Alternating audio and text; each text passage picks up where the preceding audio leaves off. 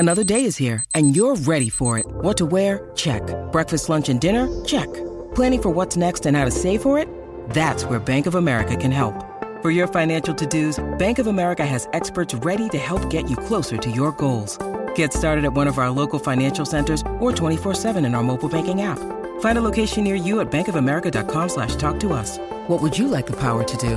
Mobile banking requires downloading the app and is only available for select devices. Message and data rates may apply. Bank of America N.A., member FDIC.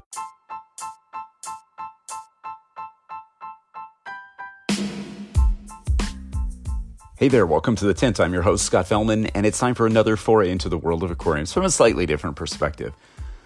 You know, we've been playing with botanical method aquariums for such a long time now, and during that time, we've pushed out some pretty unconventional ideas, haven't we?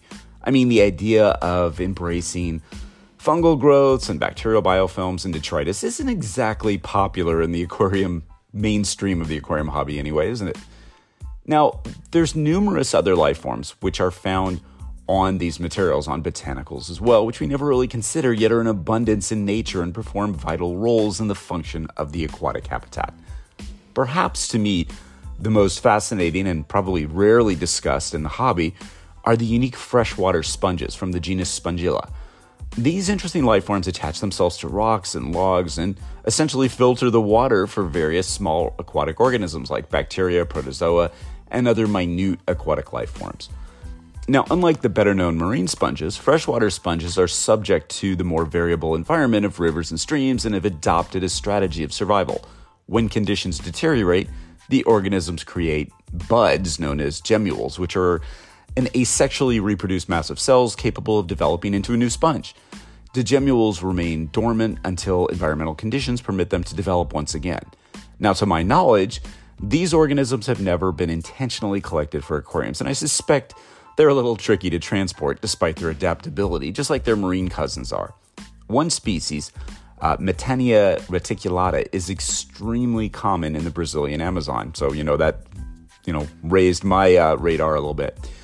They're found on rocks, submerged branches, and even tree trunks when these areas are submerged and remain in a dormant phase in the aforementioned gemmules during periods of desiccation. They're called tree sponges for a good reason.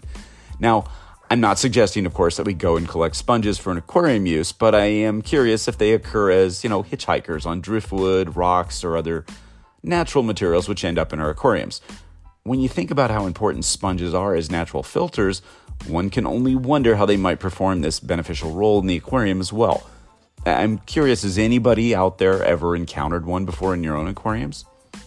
Now think about the possibilities which are out there under every leaf, every sunken branch, every rock. Nature's filled with all kinds of things like this, and it was suggested many years ago in the reef aquarium hobby that sponges can be encouraged to multiply, but sponges do find their way on live rock and even on the bases of corals and so forth. They can be encouraged to multiply in a collection of rubble in the sump of a reef tank. In this way, they'd be utilized as a cryptic zone, sort of a hidden area, dark. They don't need light to photosynthesize, so they call it a cryptic zone, as like a filter. And I've always loved this idea. It was first proffered by a reef aquarium hobby pioneer by the name of Steve Tyree back in, I want to say even probably the late 90s, but definitely the early 2000s. And nothing really ever came of it, but I think there's definitely an application for sponges in the freshwater realm as well. Of course, since there are currently no sponges deliberately imported for aquarium hobbies to work with, perhaps there's other alternatives for natural filtration or nutrient processing. Well, of course there are. What about our friends, the fungi and the biofilms? And a bonus, a bigger thought here, one which we've discussed before, but one which bears repeating once again, the aquarium, or more specifically, the botanical materials which comprise the botanical method aquarium infrastructure, acts as a biological filter system, or I should say, the organisms which colonize on the botanical materials. In other words, the botanical materials present in our systems provide enormous surface area upon which beneficial bacterial biofilms and fungal growths can colonize. These life forms utilize the organic compounds present in the water as a nutritional source. This is not a secret, right? Well, the part about biofilms and fungal growths does sound familiar, right? We talk about this all the time.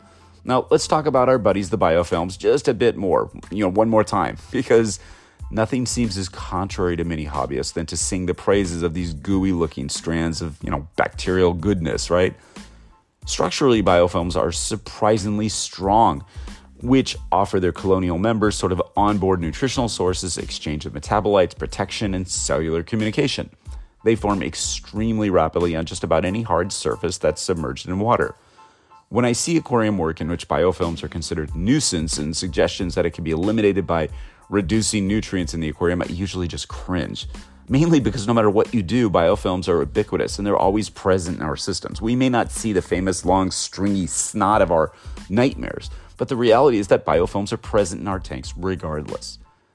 The other reality is that biofilms are something that we as aquarists typically fear because of the way they look in and of themselves. Biofilms are not harmful to fishes. They function not only as a means to sequester and process nutrients, a filter of sorts, they also represent a beneficial food source for fishes. They readily colonize leaves and other botanicals.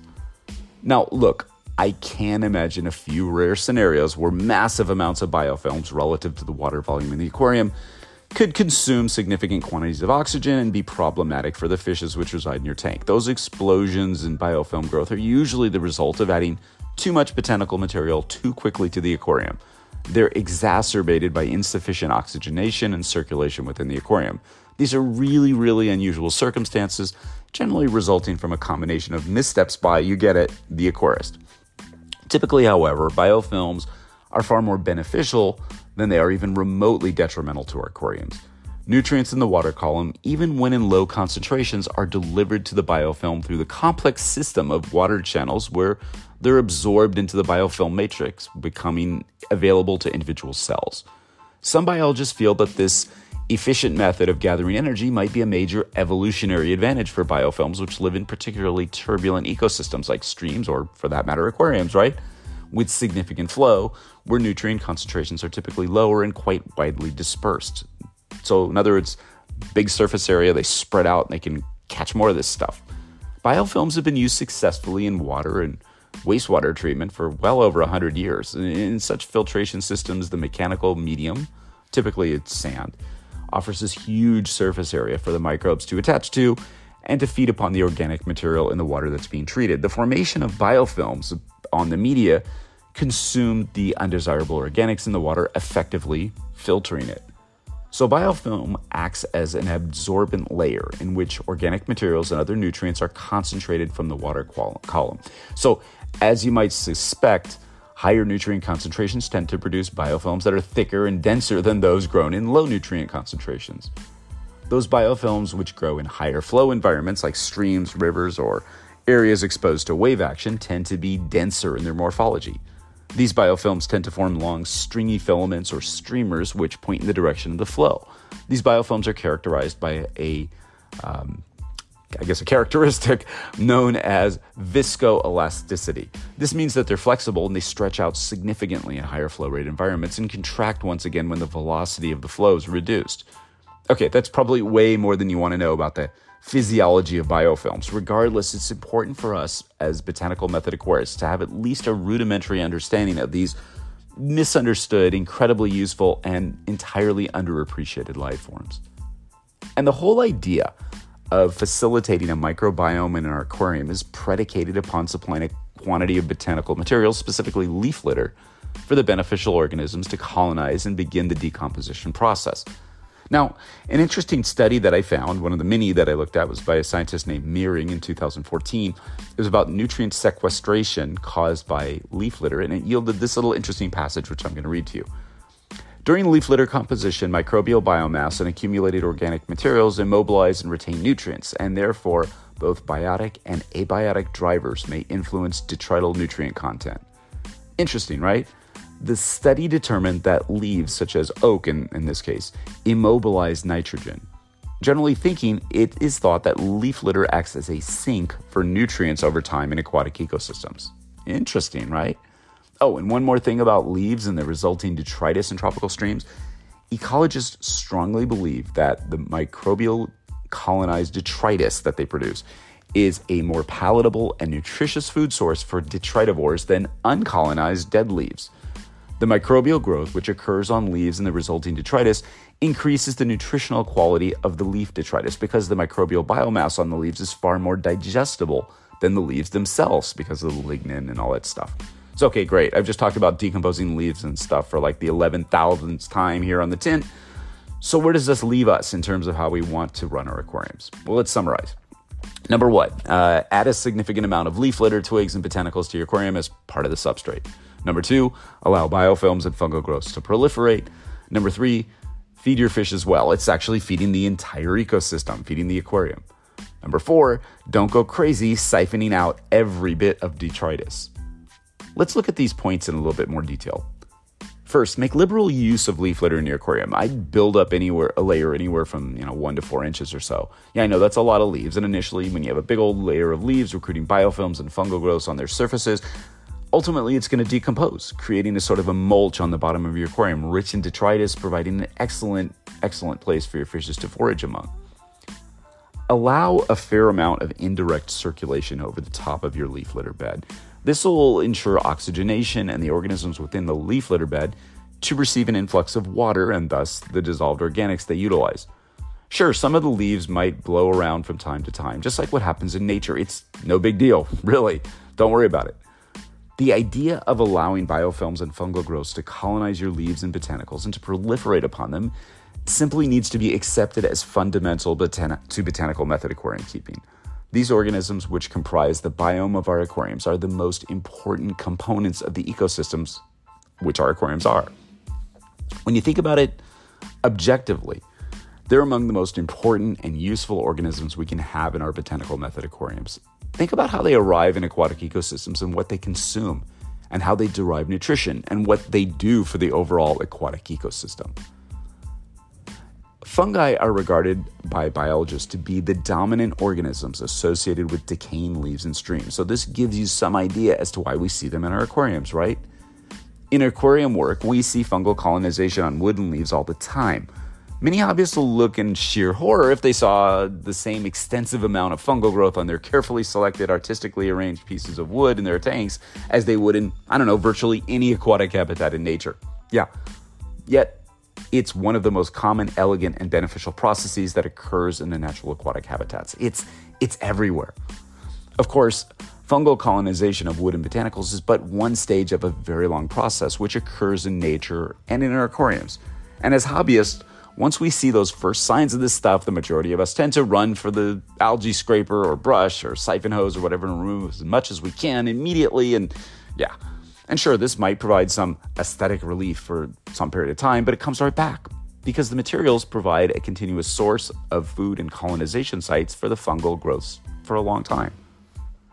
I know the idea of circumventing this stuff is appealing to many people. Excuse me. But the reality is that you're actually interrupting an essential, ecologically beneficial natural process. And as we know, nature abhors a vacuum, and new growths will return to fill the void, thus prolonging the process. One more time. Again, if you think about the role of aquatic hyphomycetes, i.e. fungal growths in nature, it'll kind of sort of inform you. Fungal colonization facilitates the access to the energy trapped in deciduous leaves and other botanical materials that are found in streams for a variety of other organisms to utilize. And as we know by now, fungi play a huge role in the decomposition of leaves, both in the wild and in the aquarium. By utilizing special enzymes, aquatic fungi can degrade most of the molecular components in leaves, such as cellulose, hemocellulose, starch, pectin, and even lignin. Fungi, although admittedly not the most attractive-looking organisms, are incredibly important in nature and useful to us as hobbyists. And they play well with a surprisingly large number of aquatic life forms to create substantial food webs both in the wild and, in our aquariums. Natural habitats are absolutely filled with this stuff. It's like the whole game here. It's a literal explosion of life, giving materials free for the taking. Yet we freak the fuck out about it when it shows up in our tanks. It requires another mental shift, I suppose, one which many of you have already made, no doubt. I certainly look forward to seeing many examples of us utilizing, what we've got to the advantage of our fishes. Again, one of the most important lessons we can take away from this is a truly natural aquarium is not sterile. It encourages the accumulation of organic materials and other nutrients, not in excess, of course, but accumulations nonetheless. Excuse me. So, other ideas. Imagine, if you will, a sump connected to a larger display aquarium filled with leaves and other botanical materials in which biofilms and fungal growths are encouraged to proliferate extensively. Can you imagine the level of biological support such a mechanism could provide to an aquarium? It's essentially a freshwater, botanically powered refugium. Look up that term, refugium. You'll find it in aquarium history, particularly in the reef end of the hobby. It's an area where organisms that would otherwise be preyed upon or damaged in the main aquarium are allowed to multiply and for the benefit of the greater system. It's a concept that caught on in the early 2000s, late 90s, and it's always been around in the hobby, but never really, the reef hobby has never really been a huge thing. But I'm thinking about it though, the refugium, a concept that sort of came and went in the reef hobby, but whose time has never even come in the freshwater world, could yield amazing results. A completely unexplored, or is it, yet thoroughly useful way to manage nutrients and more for natural aquariums. The possibilities here are endless. Maybe you don't like seeing all this decomposing goo in your display tank. Maybe you like one of these so-called nature aquariums, but you do like the idea of leaf litter and all that kind of stuff. Put it in the sump. Create a refugium. Flow water through it, return it to the aquarium. You're getting the benefits of all that natural material and natural process, and you don't have to look at it if you're not into it. Or maybe you are into it. Maybe you keep fishes like cichlids that absolutely will destroy any kind of and keep in suspension any kind of leaf litter bed and botanical bed that you might have, but you want those benefits. Well, that's the refugium process for you. It works really well. The potential benefits are beyond exciting, and the application really couldn't be more simple. Experimenting with a fungal biofilm refugium would be super easy. Stuff like this is truly at the cutting edge in our hobby, the true outer limits to what we do and what we do. Keep pushing. Stay progressive, stay creative, stay brave, stay engaged, and always stay wet. Until next time, this is Scott Fellman from Tannin Aquatics. Thanks for spending part of your day with me. I look forward to seeing you on the next installment of The Tint.